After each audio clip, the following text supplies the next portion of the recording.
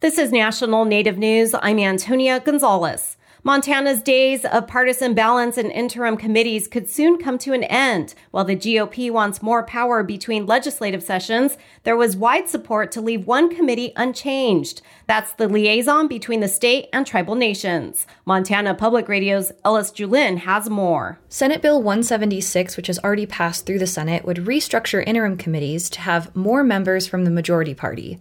It passed an initial House vote closely along party lines Tuesday. Representative Amy Regier from Kalispell says this change better reflects the makeup of the legislature and the GOP's supermajority. A 50-50 makeup of interim committees does not reflect the will of the voters.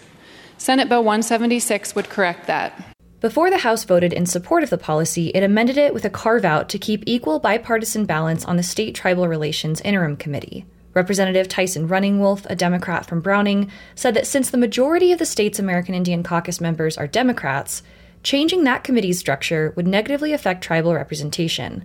Fewer tribal members on state tribal would decrease the understanding of these unique differences, and it can sometimes bring policy that is not in the best interest of the tribes.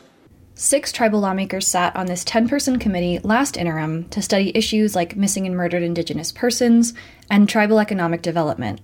The amendment passed with strong bipartisan support in the House on Tuesday. Having passed its final vote in the House, the bill will be returned to the Senate for approval on the amendment. For National Native News, I'm Ellis Julin.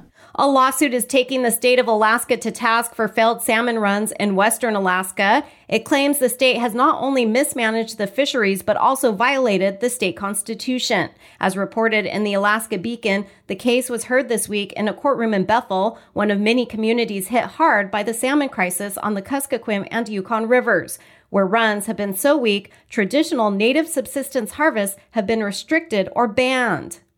The state's management of the salmon runs has pitted different regions of the state and different Alaska Native groups against each other. The attorney arguing says that the state has failed to follow the Constitution's principle of sustained yield, which requires a balance between harvesting fish and managing their numbers. The case is one of the first to challenge the state in court over salmon disasters. Western Alaska fishermen have pushed state managers to restrict fishing on the Alaska Peninsula to protect salmon that are being caught incidentally as fishermen target other species of fish. The state asked the judge to dismiss the lawsuit. It argued that it should be thrown out because it doesn't challenge any specific management decisions. It cited poor salmon runs is not enough to build a case against the state. The judge could take 6 months to decide if the case will go forward.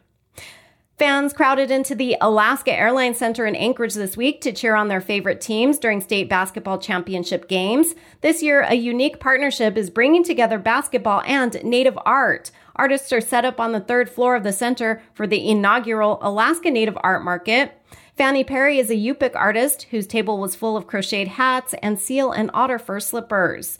Perry says it's important for Alaska Native artists to be successful selling their work because for many, it's their livelihood. For Perry, returning to the arena is like coming back to her old stomping grounds. I'm a huge basketball fan. I love basketball. And so 20 plus years ago, my team was actually down the court. I love events like this. I love seeing other people coming together and just enjoying themselves. The Alaska School Activities Association teamed up with the Alaska Native Heritage Center for the art market. I'm Antonia Gonzalez.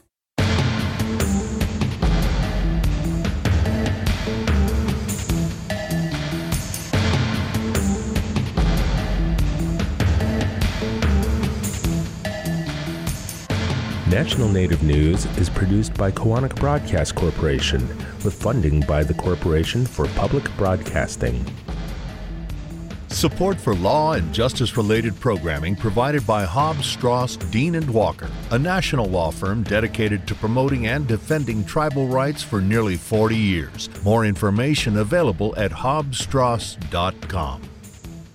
Support from AmeriCorps Vista, whose members serve to alleviate poverty while earning money for college and gaining professional skills. Rewarding service opportunities can be found at americorps.gov/VISTA.